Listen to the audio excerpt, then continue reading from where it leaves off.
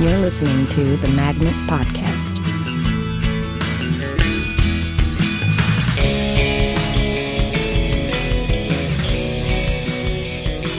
Welcome to the Magnet Theater Podcast. I'm your host, Louis Kornfeld. Today I'm speaking with the great Jamie Rivera. Jamie, thank you for being here. Thanks for having me. We were just talking about Mr. Robot and conspiracies.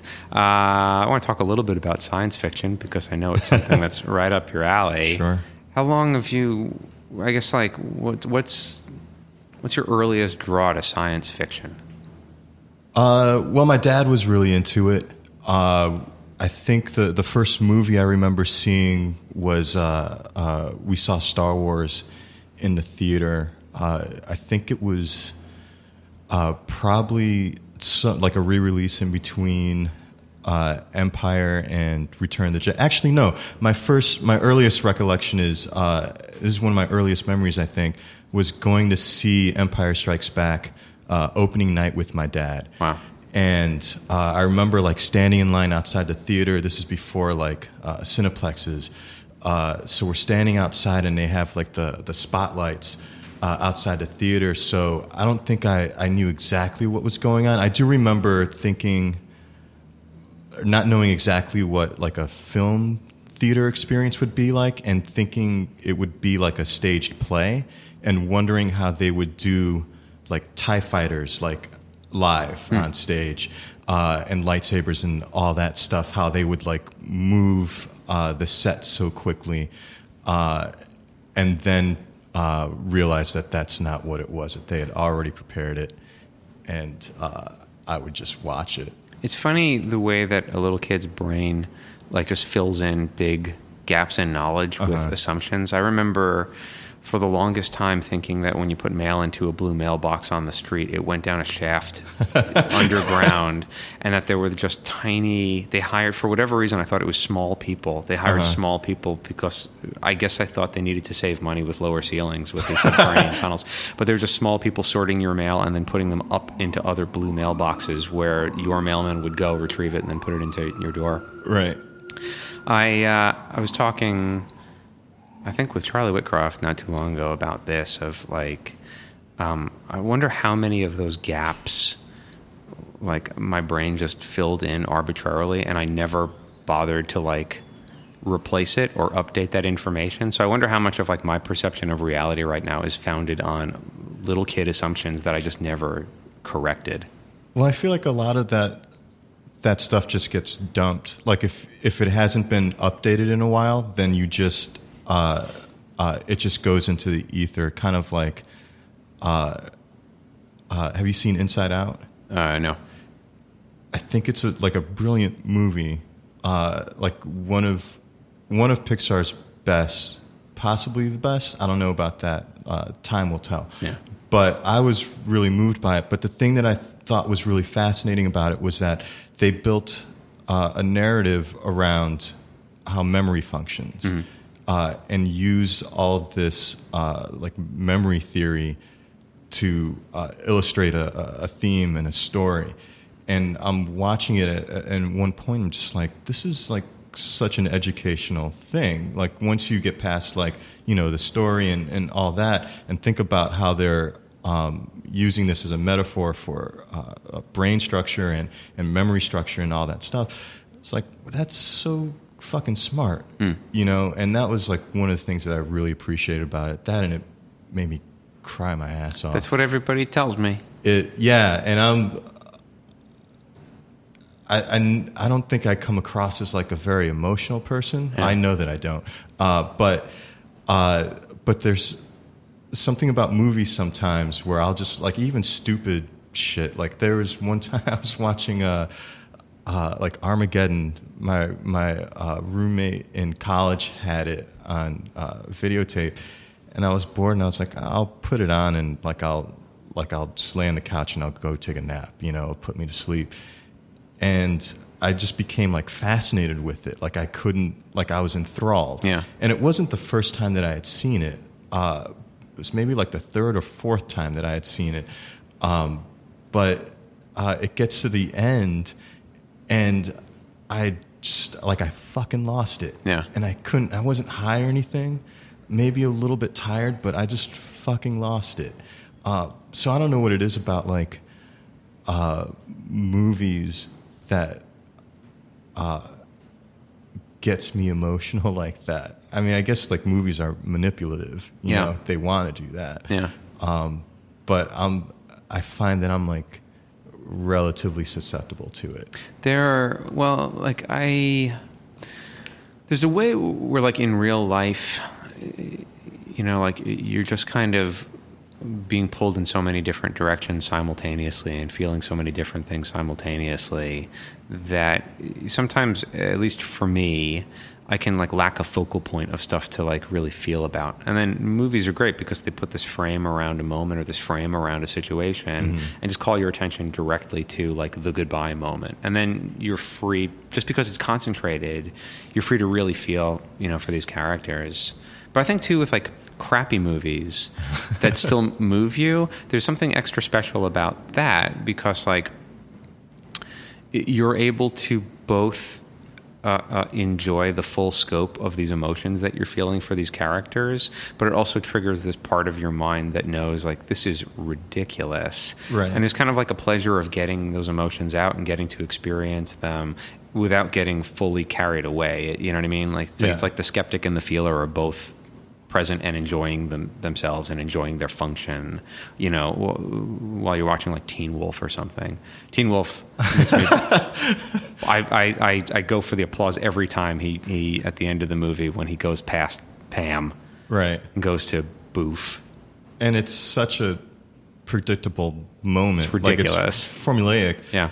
But I wonder if also there's something about sometimes if we think of our own lives as a narrative that we think of like certain episodes, it's like, wow, this is like out of a shitty movie. Yeah. And there's something about that when watching a shitty movie that you also identify with. Yes, yeah. Aside from like the overt moment, like the thing that they want you to think about, there's something that you relate to as far as like, that's fucking stupid. I can't believe that that's what they said. Yeah.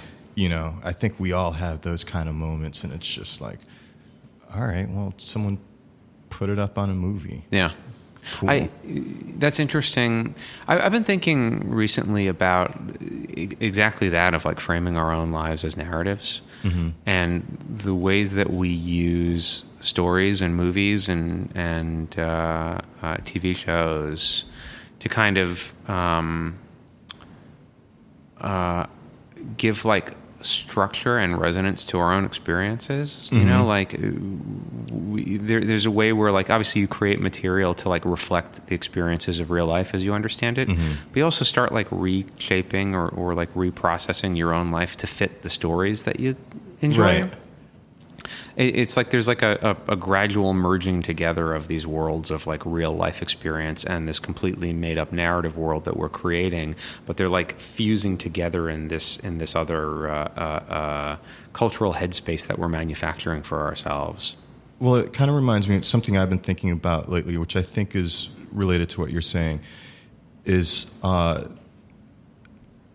like I think about religion sometimes, and I'm not a religious person, but sometimes I feel like a lot of people, that there is like a guiding force, you know, God, and that when you arrive at a place or a moment in your life, it's because that's where you're supposed to be. And then other times it's just like, no, this is just a series of events, sometimes distant events that had a ripple effect, and then that's what caused you to be here, along with like your own decisions. You know, that's what caused you to be here, not necessarily a guiding force. And I go back and forth with that a lot. And I think at least now I kind of lean towards, you know, things do have meaning, but it's a meaning that we kind of ascribe to it. You know, kind of like there's this dream theory that the images that we see when we dream, they're not reflective of your subconscious necessarily. It's just the firing of neurons, and then that triggers an image. And then later, when when we wake up and process the dream, then we ascribe meaning to it, because we need to put order and meaning onto everything. So it's really not your subconscious expressing itself. It's just random shit. Yeah. And then later it's like, oh yeah, that's because I feel this way about that. Right. And it, according to this theory, it isn't, but we give it meaning. And I don't know if that's any less important, but it might just be, the way that most of us think about dreams is just bullshit. It's just random. And then I kind of think maybe that's what life is. It's just random bullshit, and then we put meaning on it. Yeah. Well, that's an interesting image to think about. I kind of see it as like the random circumstances that you're born into, and the randomness and chaos of the world happening around you and happening in you based on, the laws of nature. But then over the course of a lifespan, it's the way that your brain and your nervous system are processing that data and integrating that data and weaving that data into this narrative that you're creating. So like there is a way to think about a person's life as being a person's story.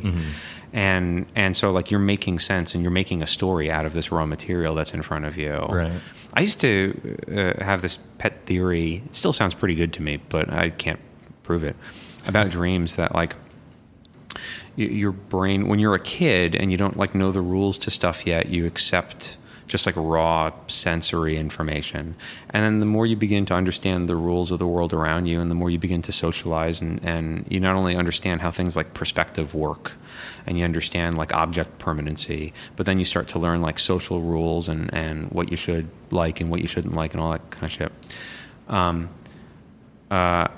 My theory is that you absorb a certain amount of like sensory information throughout the course of the day, and that stuff that can be edited into your like cultural imprint and your life script gets accepted in and is experienced by you as reality.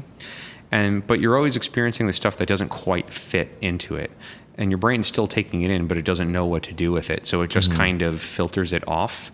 And then when you're dreaming, it's like bits and pieces of real experiences that just don't fit any models that you have, kind of cluster together in ways that seem sensible enough. Right. So they're like your brain experimenting with new ways to cope with this information that it just doesn't know how to process. Well, that makes a lot of sense. Like I don't know if that's true or not, but it definitely makes sense. Like that phenomenon where you're working on something. Like I think the first time I heard this, the first example was someone playing guitar, trying to learn a song on guitar, and they can't quite get it. So they go to sleep, and then they wake up, and then they try it first thing in the morning, and it just clicks.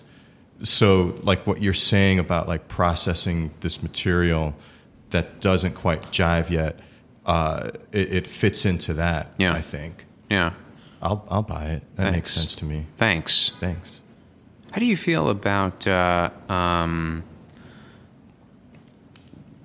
So I find myself when I'm improvising, I'm doing this less and less these days, but for years, I would just blatantly steal from movies and TV shows left and right. If anything in a scene even vaguely felt like something from a TV show that I liked, I just did that TV show and felt no shame about it whatsoever. How do you feel about that as a pretty hip pop culture guy? Thanks. I do it once in a while. I try to do it sparingly now. Yeah. I think I used to do it a lot more. Just kind of almost like a tribute to that thing, you know? Like I would do Star Wars scenes like constantly, you know? Now I do it less. I think if something is screaming for the reference, I'll do it. But I'm doing a lot less.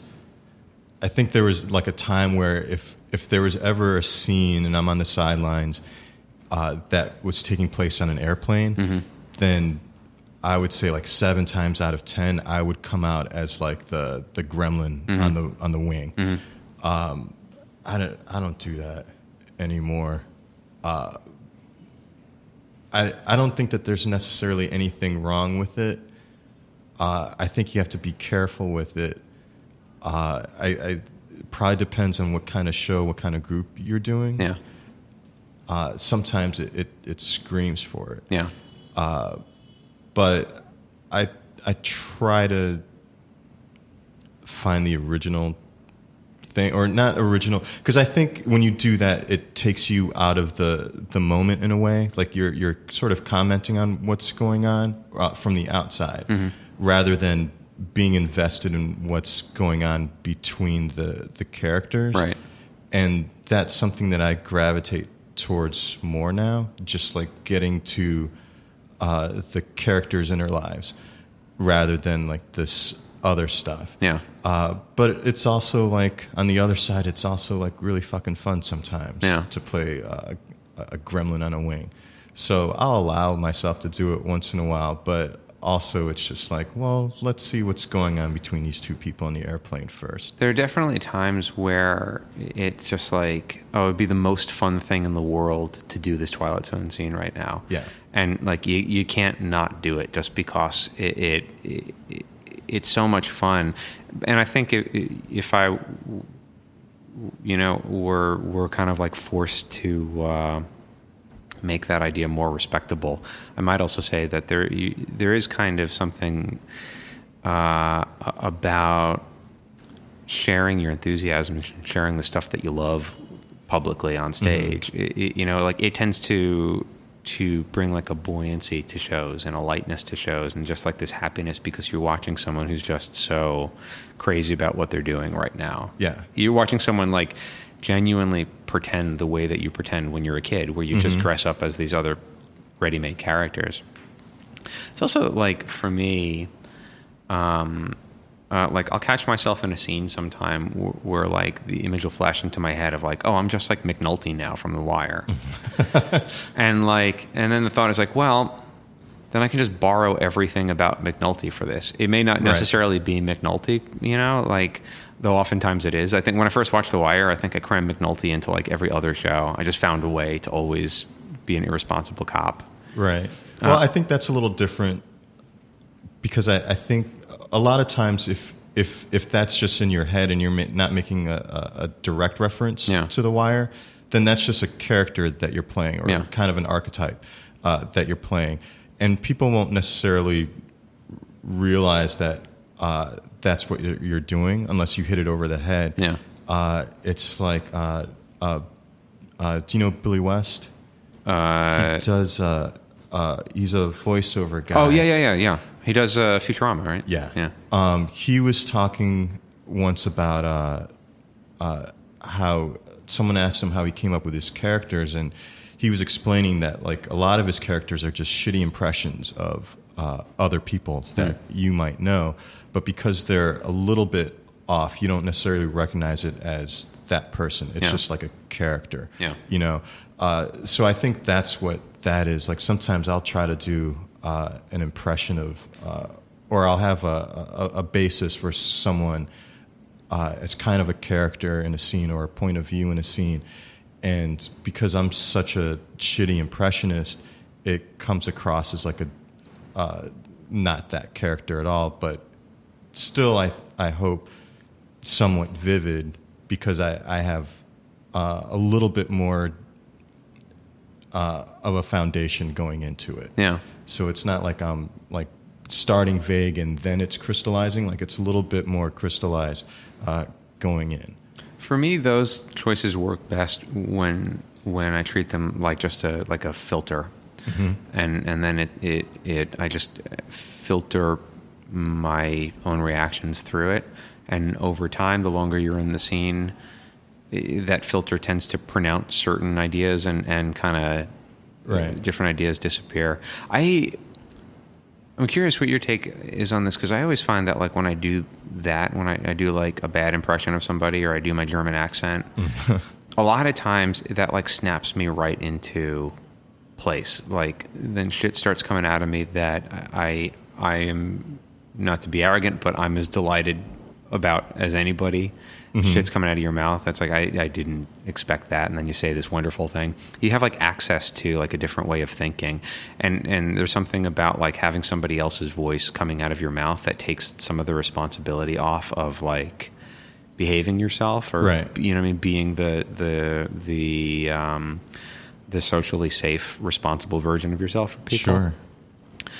So even though I know that has that effect very often, I still find I make those choices less and less these days, and I have to constantly remind myself to do that. Is that something that comes with age as an improviser, in your opinion, or is it just me? What do you think? I think maybe that's just you, because I know, like, I find myself doing that more and more now. I think for a very long time, I would just play very close to myself. Yeah. You know, it's me on the moon, or me in the desert, whatever it is. It's just like me in there. And I don't play character too much, but I find it's very useful just to like one, it's fun even if you're doing like a really bad job of it. Like I remember I was in a show. And there was a scene that took place in like a Prohibition era bar where everyone was talking in an Irish accent, and I'm on the sidelines, and it really great character improvisers in the scene. It was like Lauren Olson, I think Jana, Christian, John Rukas. They were in the scene, so they, unlike me, have the ability to just like snap right into an accent, and then they can carry it. But I'm watching the scene and like, oh, I better be so much fun to talk in an Irish accent right now. I'm going to find a reason to like go in. So I go in as like an Irish cop. And I think for like maybe the first 3 words that I spoke, I had like a pretty decent Irish accent. And then it immediately just like started fluctuating wildly. And then that became like the crux of the scene, was like me doing like a shitty accent. And a few months later, I was subbing a class, and during the break, this guy comes up to me. He's like, "Hey, I just wanted to say, I've seen you in a couple shows. I really like your work." And I'm like, "Oh, thanks." He's like, "Yeah, I remember the scene you did where you were in a bar, and I knew exactly what he was talking about." And it felt weird because it was just like, on one hand, it's, you know, thanks, you know, I'm glad you thought it was funny, but it was also like I was failing miserably at what I was trying to do. Yeah. But even still, like, I think it gave that character like a point of view, you know, somehow, like somewhere, even though I'm struggling and people are like pimping me into like more and more of this shitty accent, it still gives you something. And it's I think maybe when you play close to yourself, then it's harder to like have a strong point of view about something, because it's just like, oh, I'm just me, right? You know, and everything seems normal to you, right? Like when you catch up with someone that you haven't spoken to in a long time, like, oh, hey, what's going on? Nothing much, you know, and you haven't seen this person in 10 years. Like, tons of shit has happened to you, but to you, it's just all normal. Right. So kind of the same thing with like scene work. When you play someone else, then it's new and it's fresh to you. Yeah. And it's that freshness, I think, that helps drive you in a scene, or helps you find the interesting thing, at least to your character in the scene. I read in this book one time, it was on reading and interpreting Shakespeare, and piece of advice was in like prepping a Shakespeare monologue, but doing it in an Italian accent or a Transylvanian accent or a thick Irish accent, you know? And the effect is pretty amazing. When you do stuff in a heavy Italian accent, you first off, these lines become so much clearer. You kind of instantly engage with the emotional undercurrent of the line, and there's like a freedom to dramatize it. I don't know if you've ever had the unfortunate experience of having to read Shakespeare out loud to people, but but it can be very embarrassing if you're not trained to do it, and you have a tendency to like speak in this like shitty clipped half British accent, right? And everything is flat and pretentious and whatnot. But there's something about adding the flavor of this Italian accent that gives you the freedom to do exactly that, to not just be normal, to not just be everyday. You begin kind of milking these moments and milking these emotions that you don't have access to in your own voice. It's a really cool exercise. Yeah, and I wonder if also like part of it is just like I heard this thing about if horses are in pain, they'll tie their tongues with a shoelace so that when they're running, they're thinking about the pain in their tongue rather than like the pain in their legs or whatever. And it's just like a distraction thing. So I wonder if like that's also part of it, where you're kind of thinking about the accent, and it frees you up to be a little bit more natural. And then when something does strike you, then it has your attention. Yeah. That's what I would think. That makes sense. One of my favorite things about improvising is that you can get away with shit like bad accents and bad acting, and people not only forgive it but like see right through it too. Like you could never get away on like an off-Broadway stage with the shit that we get away with.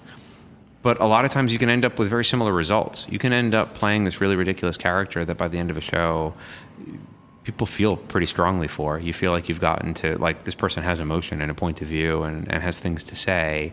And the audience is totally forgiving of the nonsense of it because the entire spirit of the thing is play and pretend and goofiness. Yeah, I think we have, when we improvise, we have a lot more latitude with, like, getting away with kind of shitty performance. Like, if you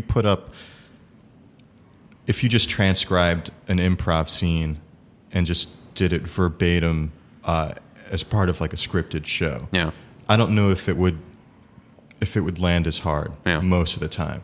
I think the audience usually gives us a little bit more leeway as far as that, and I think we give ourselves a little bit more leeway, just because it is the miracle of improv is that we can kind of think up these things on the spot, and it's like, wow, that's pretty clever for just having thought that. You know, you couldn't get away with that on Broadway because there is like a level of expectation, polish that you expect. But I think it's also like kind of the fun thing about it is that because it to some degree is expected to be unpolished, then you can kind of when it's called for kind of fuck around. Which is fun. It's one of the things I like about playing on JV is that there's a lot of like fuckery, you know, especially with like with Megan. Like she's very playful and not necessarily looking for like how do I make an emotional impact. Just like what's the most fun the funnest thing I can do right now. And again, it may not play in like in a sketch show, but in that moment, it's great. It's awesome. There's something just basically exciting about watching people make the existential choice to increase their pleasure and fun rather than decrease their pleasure and fun, or to go the serious route. And that's something that that you guys as a team are amazing at. So you're a founding member of Junior Varsity. You guys have been together for a long time. Well, like 7 years, 8 years? Long time. And that, for anybody who's never seen JV, you guys do 3 opening scenes, group game, and then an open run. And the 3 scenes tend to be a little bit longer and a little bit more focused. There's not really walk-ons or anything, more focused on kind of what's going on with the characters. And then after the group game, you guys kind of like turn a corner and begin just fucking with as much as possible from what you've created. And your shows get super, super fast. And they get funnier and funnier as they go on. Thanks. And there's like a dedicated focus on everybody's part to just have the most fun possible with the material that you've created for yourself. What's like the guiding... What's your guiding thing when you're doing a JV show? Where's your head at? Well, I think initially it's just... that first beat, those first 3 scenes, just playing as grounded as possible, and not necessarily looking for laughs. There was a while where we would be in shows and we would have those first 3 scenes, and they weren't necessarily very funny. And going into the second beat, just thinking, wow, we're having a dog show right now. Like, this is not going very well. And then it turns the corner, as you say, and then it picks up, and then we find those like fun nuggets in each thing, or those themes or elements, and then we just explore those things. Yeah. So just having like a strong foundation at the top that maybe isn't necessarily funny, but it's hopefully interesting, and invest in those characters as much as we can, in those situations as much as we can, fuels the rest of the show. So if those first scenes aren't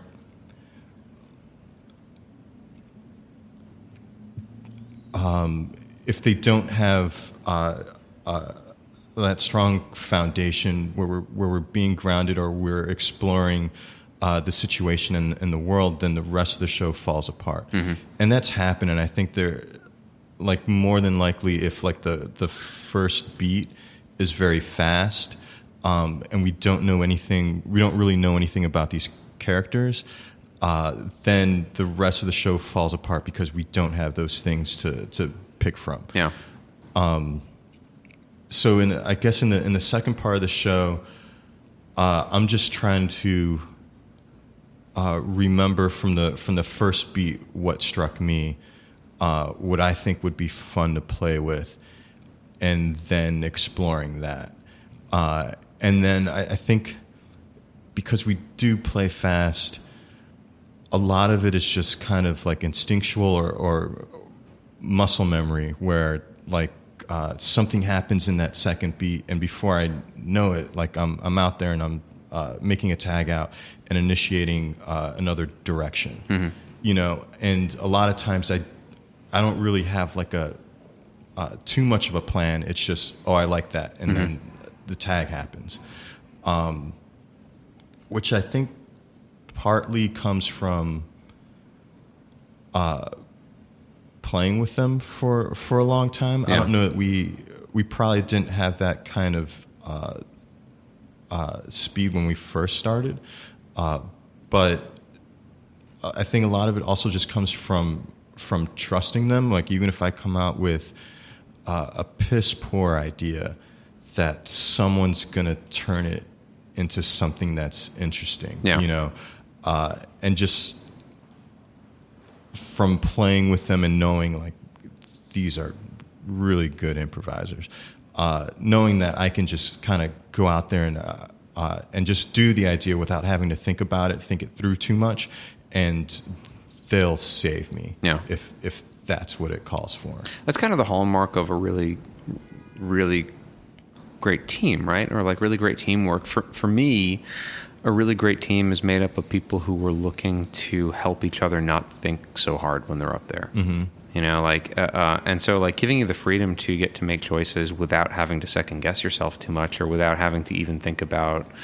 is this good enough? Right. Just because you know that like somebody's going to find something. That's part of the thing that's so fun about watching you guys, is like, it's like watching a bunch of like water dowsers or something. You just like have a sense for like, where in this scene is the stream flowing? Where's the fresh water in this scene? Right. And I think also the thing about like playing so fast, I wouldn't say necessarily that it's competitive, but like if you want to get in there, then you have to like get in there fast.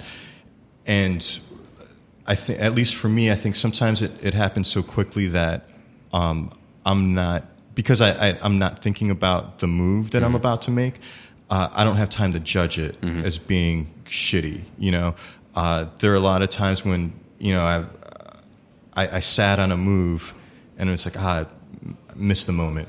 And then in talking about a show, like afterwards, like, yeah, I kind of want to do this thing. It's like, oh, that's a good idea. And it's like, yeah. And then, but because I had judged the move before I had made it, yeah. I didn't even try it. Yeah. You know, whereas if I did it, it might have been successful. You know, or maybe it wouldn't have. And even if it wouldn't, like, what's the worst thing that happens? You know, you made a shitty move, someone bails you out, or even worse, someone doesn't bail you out, and then you have a little egg on your face.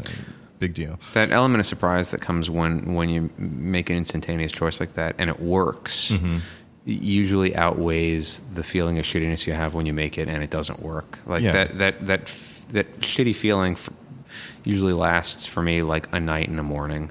And then it kind of like dissipates. But that high that you get from having surprised yourself with something that seemed to be completely spontaneous or completely subconscious, those are usually the ones that kind of last in your memory for a long time. Yeah, and I love those kind of moves. Like I don't know that it's happened in a while, but there were a couple times where I would make a move and then afterwards it felt like an out of body experience. You know. As if someone, to use that like an instrument of God kind of thing, like you're just like a pen in God's hand, you know, and that's kind of how it felt, like someone, like you were channeling something, and then that's what made that really fun move. Yeah. And the more I thought about it, the more it just seemed like it's probably just your subconscious expressing itself, and then you're almost like, to kind of get back to dreams a little bit, you're starting to put out this kind of subconscious dream-like stuff, which I think is very interesting, if for no other reason than it's below the surface.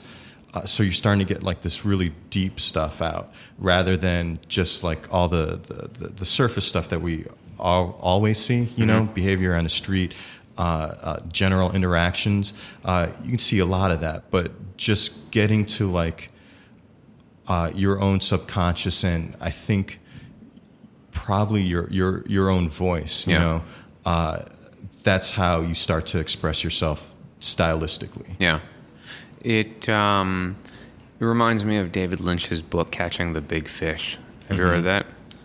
I haven't. It's his book on transcendental meditation and creativity. It's okay. It's a lot of like short chapters, but he talks about that as like ideas being like fish, and when you stay in the shallows, you tend to have very small fish. Yes. And the deeper you go, there's less frequent fish, but they tend to be bigger and more exotic and more surprising. Yes. And so you got to take that risk of kind of going out into the depth a little bit, which is interesting. I agree with that there is something very like, part of the high feeling of that, of like feeling like you're just like channeling this intelligence. Part of the high of it is probably that like you are experiencing your self with a minimum of conscious interference or self-questioning or doubting, and there is like, you get a huge high off of that. There's like a feeling of being at the same time totally at home and also out of body, that it's this weird contradictory experience where you feel totally yourself and not exactly part of your experience. And I think also it's like, I mean, there's something about it that's spiritual too. I think, like, if you think about, who's it, Buddha says God is in everyone. Sure. Who said that? Someone said that. So if like God is in ourselves and we're accessing ourselves, I think that allows us to access this kind of spiritual side of ourselves that we normally, and most people don't. And it might have been you that was talking about this, about how improvisers seem to age better than like if you look at your high school friends. They don't necessarily age. I mean, some of them age great. Some of them do. But because I think part of it is we play a lot, but also I think we're more likely to access like our own like inner God. You know, just by improvising and breaking those walls down and allowing ourselves to really express ourselves, then we get to express ourselves in a way that most people don't. Which I think helps us not age. I think that's probably true. My guess is that like I'm willing to bet anybody in any job is capable of having those experiences. Sure. And like, I'm willing to bet that there's guys who work on cars and auto body shops who are like walking around high as a kite most of the time, just because you're so in the zone. Right. You're so like at one with your experience that it probably does. Access to that, there does seem to be some kind of like rejuvenating quality to it. Yeah. I was also like thinking along those lines of like when you're in those shows and you just kind of suddenly like not only know exactly what to do, but you kind of know where the people around you are going to be in a second. You like know where they're going to land. You know where to throw the ball. It's just this feeling of like certainty. And like people have described that in very like mysterious terms. But I was thinking of like the metaphor of like if there's like a guy running from the law on the streets and you're in a helicopter, you could see that he's about to turn right because you have a bird's eye view of the whole thing. And so you're able to predict certain things that someone on the street just isn't capable of predicting because your vantage point's totally different. And there are definitely times, and I don't know how we get there. I don't know exactly how you find your way back to it. But there are times when you're in a show where it feels like you kick into this like brain pattern where it's like you're watching it from above a little bit. It's just like you have the layout of the geography and you just kind of know that like, well, of course Megan's going to be by the door in a second. Yeah. She's just going to be. Whereas like there are other shows where you just feel so hopelessly confused by everything. It's like you've been shrunk down to a little tiny person and you're looking up and you're just like overwhelmed by like how big everything is around you. You can't get any vantage point. Yeah, and I feel like I'm more likely to get to that kind of place or something like that if I go into a show and I'm like exhausted or I'm sick. Yeah.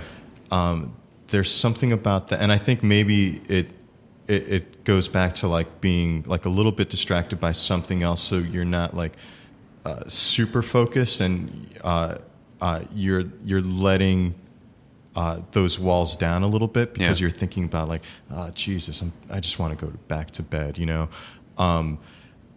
There's something about that, and maybe it's also like getting back to like accessing your subconscious, you know, like, you know, it's a little bit like being kind of drunk, where like you'll say things that you normally don't say. You're a little bit more honest and more raw. Yeah. But if I do a show and I'm tired, like really tired, not always, but I feel like I'm more likely to have like a good show. Yeah. Just by being distracted. Well, there's something too, like you're not watching yourself quite as closely.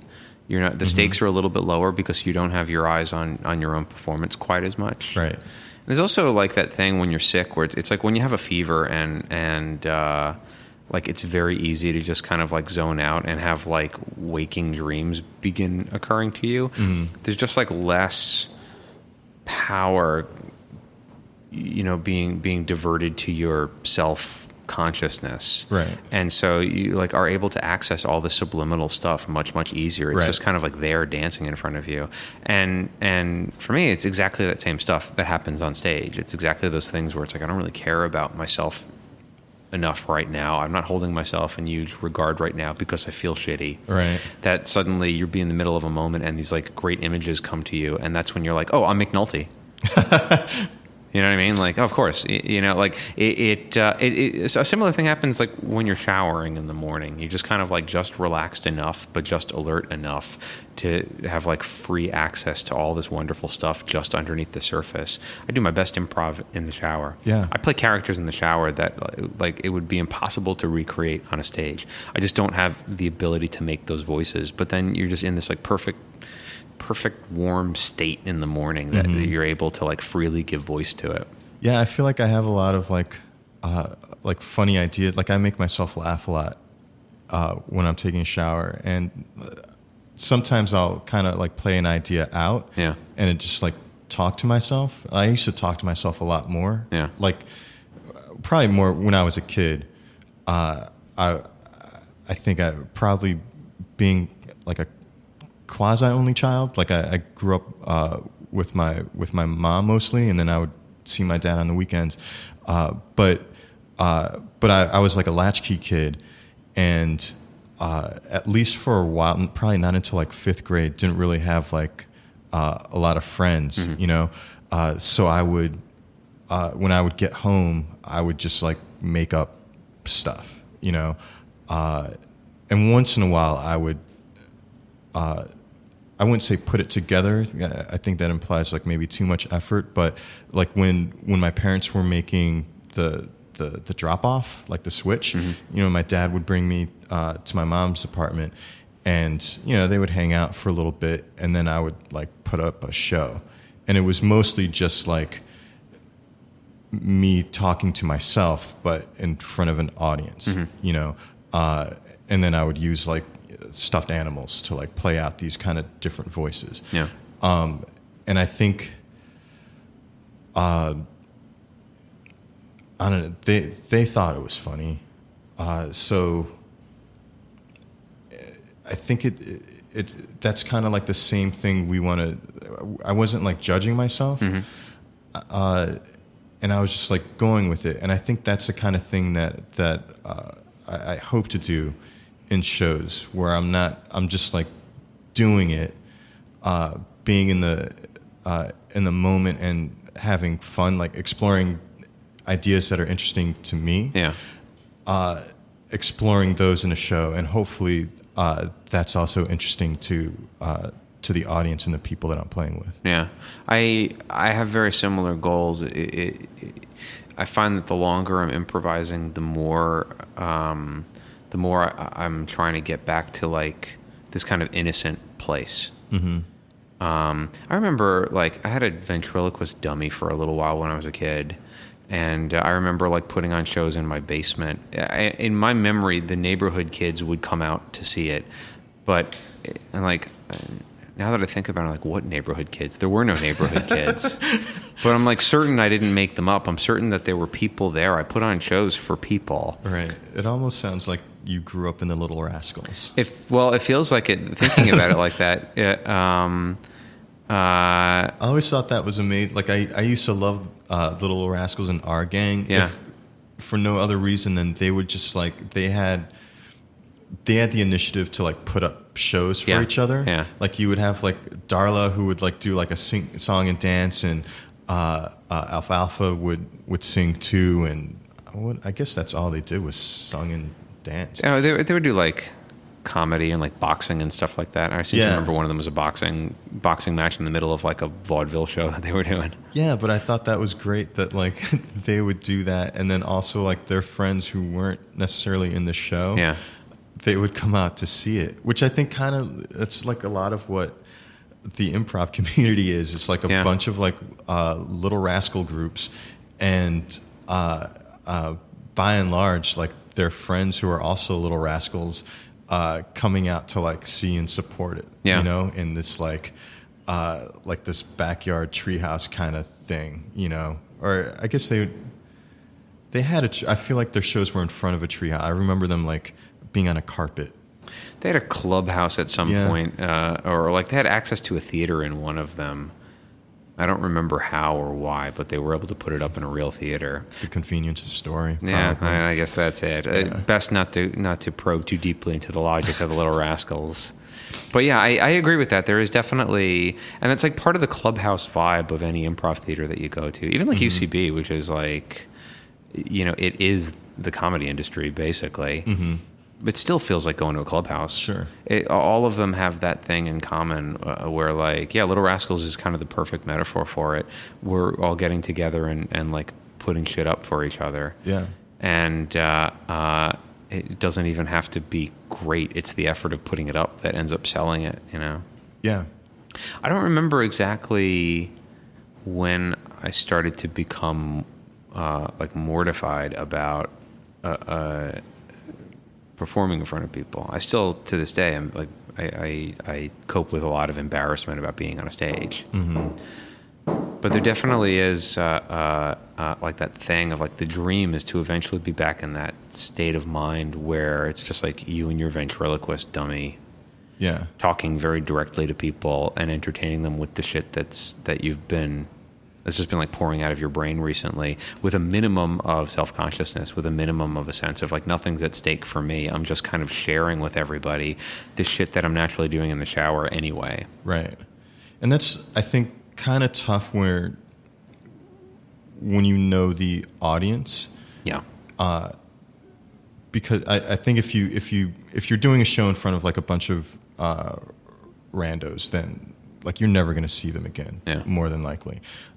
So you don't feel that that pressure to not embarrass yourself.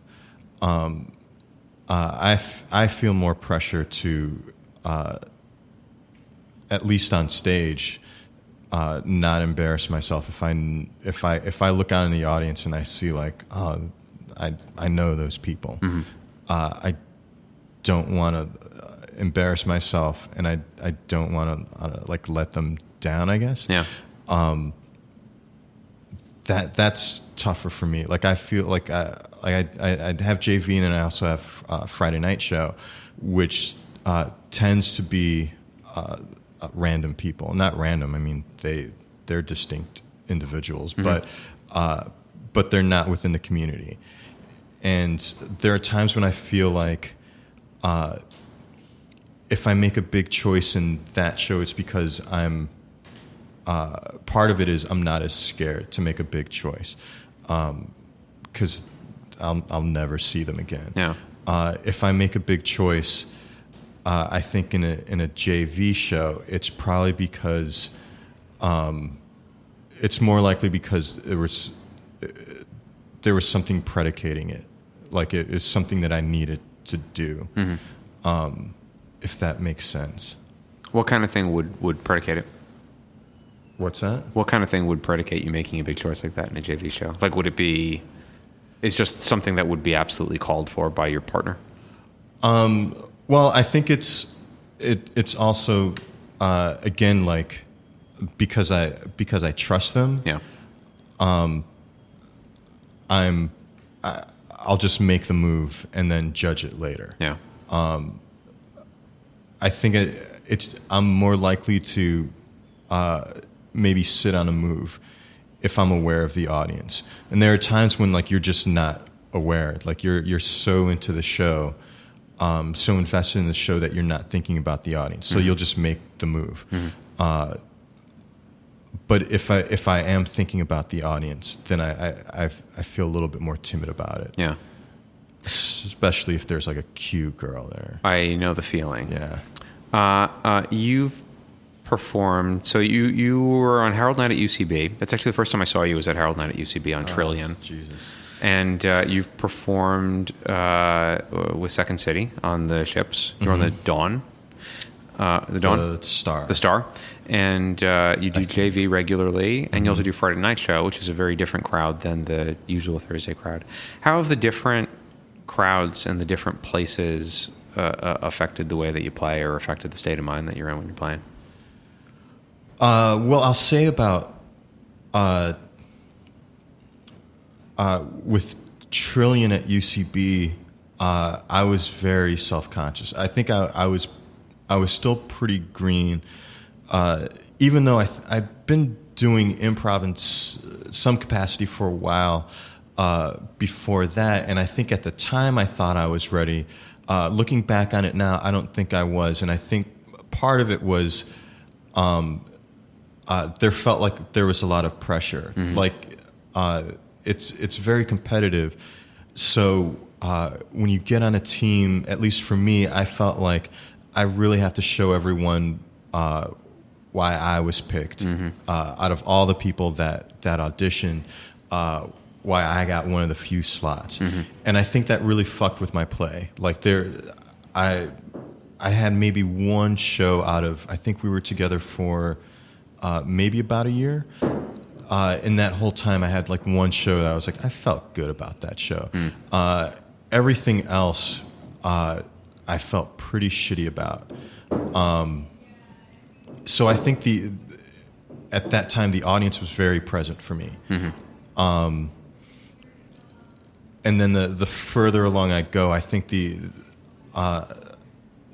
I can either block out the audience, or I don't care as much about the. Not that I don't care that the audience is there. I'm grateful that they're there, but it doesn't affect me. Yeah.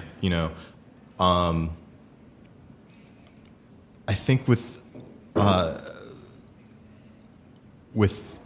JV, there isn't as much time to think about the audience, except for like the first beats probably.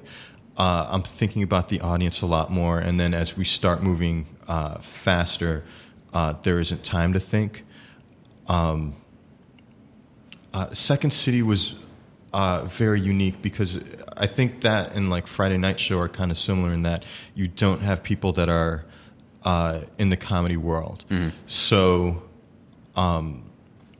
they haven't seen like the wizard behind the curtain, so to speak. So they're just kind of like, just the fact that you're up there is amazing to them. Yeah, I think. And if you make a move and it goes pretty decent, then they're amazed by that, rather than like a improviser heavy audience who's like, okay, I see how they got there. They don't necessarily see that connection, so it's much more likely that you'll just blow someone's mind.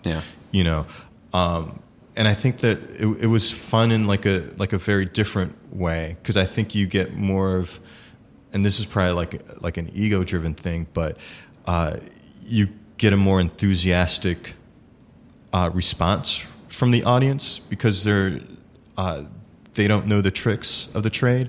So to them, it's more like magic. It's harder to impress an improviser watching your improv show because it's like, all right, yeah, I see that. Maybe I would have made this move. I think sometimes they're thinking about that rather than like just sitting back and enjoying the show and just getting like caught up in that. So there was something, it's a different kind of gratification, I think. I think also kind of the same thing with like my favorite show to do on the cruise ship was the family friendly shows, because you would have the kids would sit right up on the stage, and they're so honest about their reactions. So if it's not going, if a scene is not going well, then they'll just get up and leave. And I don't think we had like too much of that, but and I think for the most part, and I was pretty grateful the cast I was with on that Second City ship, like they were amazing. Like they were all like really cool and also very talented. So the kids though, if they really liked something, then they would just go apeshit. It would kind of like the reaction you would see at like Showtime at the Apollo. They would just like they would fucking lose their shit. There was one time where I was on a sideline during a scene. I may have told you this story. I was on the sidelines and someone else was doing a scene, and like this 3-year-old girl like comes over to me on the sideline and just starts like holding my hand. Like she just reaches up and holds my hand, and I'm like, what the fuck, And I look down and she's fucking adorable, and I think part, like it kind of like melted my heart, and I think part of it is because like I am like relatively robotic, or emotion, or even keel. I'll say even keeled or mild mannered. Yeah, I think that covers it. Yeah. So I was just surprised that like out of all the people in the cast, like I was the one that she gravitated towards. And I see her dad like coming over, and he's trying to like get her to like come back without disrupting the show, and it was just, and I just like really enjoyed it. And it's like, it's cool, man, don't worry about it, and then just like brought her into like the next scene with me, and as we get older, we don't have that freedom to express ourselves, to be honest, like that honest with someone, like if you saw some something that you really liked on stage, you know the social barriers where it's just like, I can't say that to them right now. Like, I can't go right up to them right now and like, hey, Alan Cumming, that was awesome. Mm-hmm. You're doing so fucking great right now. You know, you wouldn't do that. So to have like someone do that during a show and it's like, hey, you're doing pretty good, man.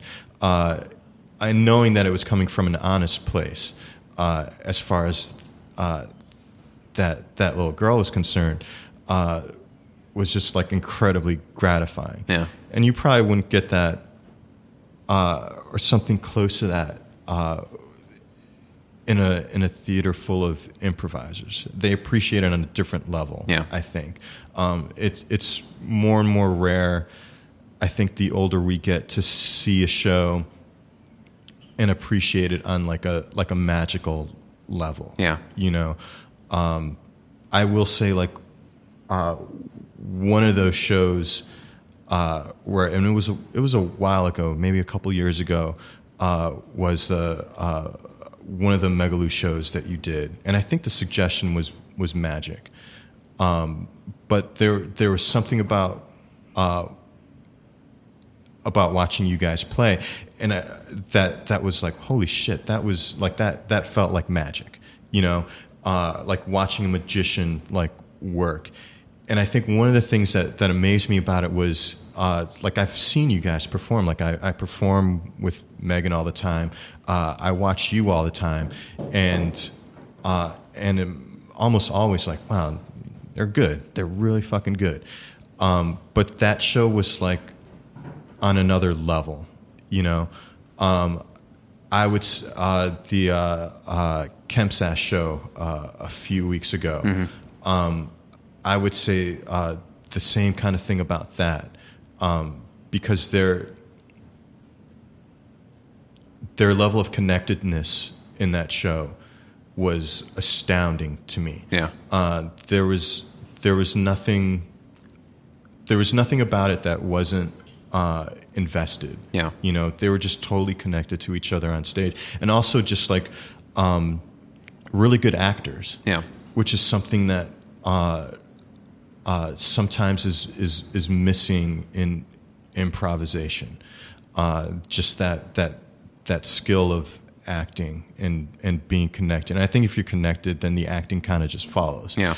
But a lot of times, like if I try to get someone from work to come see a show, my impression is they just think like, oh, it's going to be Jamie telling fart jokes, mm-hmm. you know, which might happen, you know, but they don't necessarily consider the level of commitment that the performers put into it. Like, hopefully, if it's a fart joke, it's a really high-end fart joke. Yeah, you know, it's not just us like fucking around and doing bits. Hopefully we're being committed to it. Hopefully we're exploring some interesting facet of humanity, you know, connectedness, the human condition, like those kind of things. Hopefully we hit on that. More than likely it's a fart joke, but hopefully we can like touch on that. But if it's going to be a fart joke, ideally, you want it to be one of those farts from the pit of your stomach, one of those like real deep ones. If you're gonna fart on stage, fucking fart on stage, dude. Like, let that shit last a long time. Well, that's like, I forget what show it was, but Christian Palak. I think he may have the ability to just like fart like at will, and I think that we were in a show, and I think. We felt like it wasn't quite going well, or like the audience had become detached from the show. So he just like stepped out, and he starts to like initiate a scene. It's like, okay, this is going to be like a Christian Palak scene, and then he just stops himself and just like, hold on, you know. And it was just like, and there's a moment where I'm just watching it, and I was like, no, that was real. Like, and it almost sounded like the sound someone would make if they were like going to do a fart sound. Yeah, yeah. And some people are really good at like doing fart noises. Yeah. but like it was for real, and it brought the audience right back into it, which is great. Did you read on AV Club? They did the oral history of Airplane like a month ago or 2 months ago. Did you happen to see that? No, I didn't see that, but I would love to read that. It was great, and a bunch of people were sharing their memories of Leslie Nielsen, and he like used to carry his fart machine around with him all the time.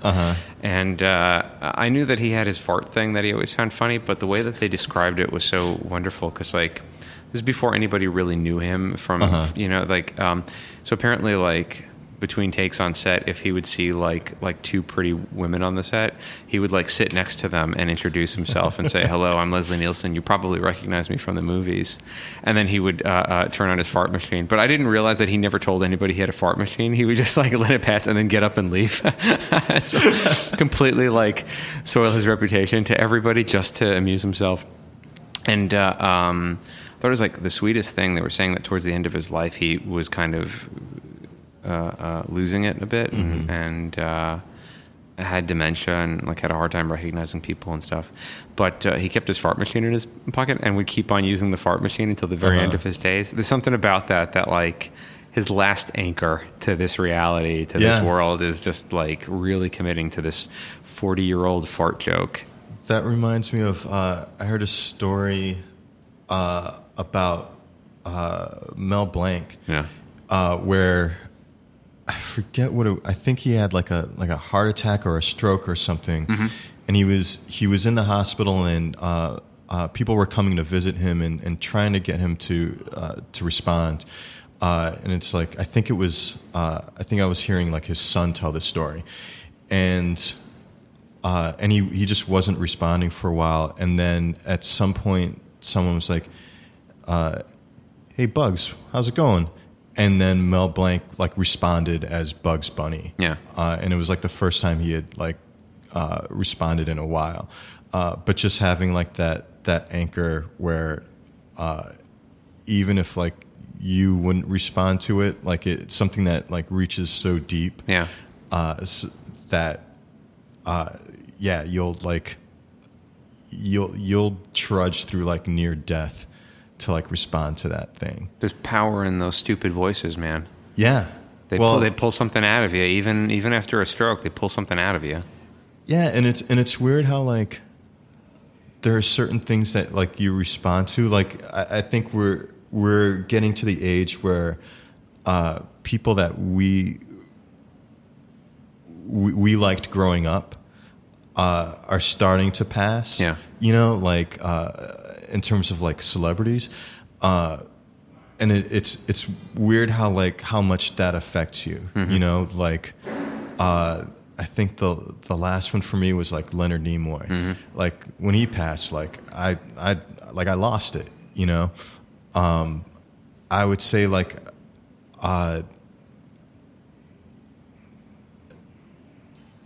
not almost as hard, but like my brother passed last year, and when that hit me, it hit me pretty hard. And I wouldn't say that like Leonard Nimoy passing affected me as much, but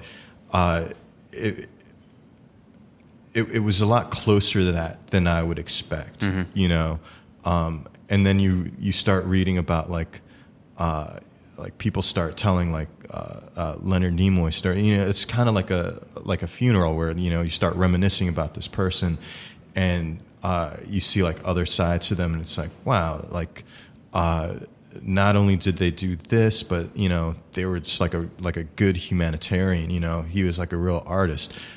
You know, and then that starts to affect you. You know, I think kind of in a similar way, like you know, I went down for my brother's service to Atlanta, and then like hearing all these stories about him, and it's just like, wow, what a good fucking person. You know, like, and you know they're good, but you hear like other people tell stories, and it's just like, holy shit, like even better than I thought. And it just like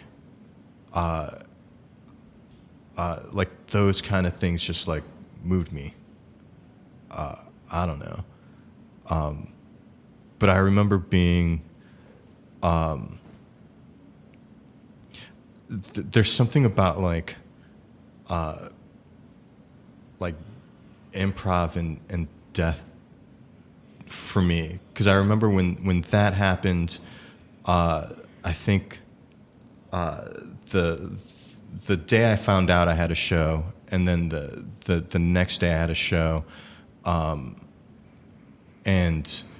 I think that helped me deal with it, you know. And I think that after that, like that Monday, I went to see the team performance workshop shows, and they were like amazing, and it was like exactly what I needed, and like a really fucking rough time. And I remember like a few years ago going to go do a JV show, and I remember feeling kind of shitty, like really tired or sick or something, and not wanting to go. And I'm like, I think we're short tonight. I better just go. I'll go and I'll get it over with. I'll go back home. And we ended up having like a pretty good show. And afterwards, in the lobby, there was this couple, and they came up to me and Wickens, and were like, I just wanted to say that was a really good show, and you know, it had like a little Southern twang, and I was like, yeah, thanks. Where are you guys from? Like, oh, we're from Houston. Oh, what brings you to New York? Oh, and then the guy's like, well, her mother just passed, so we're here for the funeral. And it's just like, holy shit, I'm so sorry. And then she's like, no, you have nothing to apologize for. This is the first time I've laughed all week, you know? Yeah. So just having like, being able to affect people like that, and get them through like shitty times is like, a really cool thing that we get to do, you know? And you never, like, for the most part, you're probably not playing for someone that's having it that rough. Yeah. But once in a while you are. So I think it's a really great thing that we get to do, that we can, even if it's not something that bad, they just had like a bad day at work, you know, that we can kind of shift someone's day a little bit, yeah. You know, affect them in a positive way.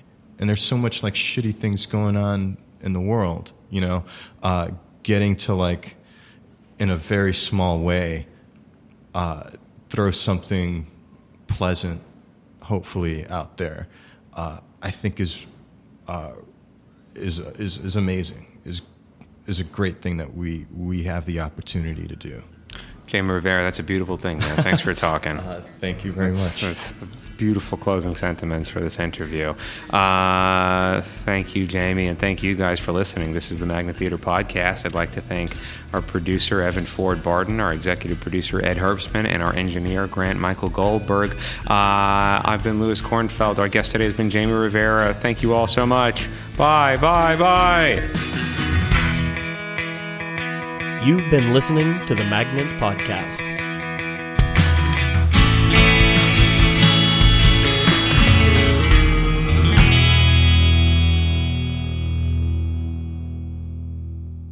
This podcast has been brought to you by the Magnet Training Center, where we teach classes in improvisation, sketch writing, musical improv, storytelling, and more. If you're interested in checking us out, we offer free weekly intro to improv classes. You can find out more about those free intro classes and all other classes we offer at magnettheater.com. Our podcast is available on SoundCloud, Stitcher, and iTunes. And if you've enjoyed this episode, please head over to iTunes and give us a positive rating. We appreciate the support. Also, be sure to check out the Magnet Theater for top-notch comedy shows 7 nights a week. All information regarding classes and shows can be found at magnettheater.com.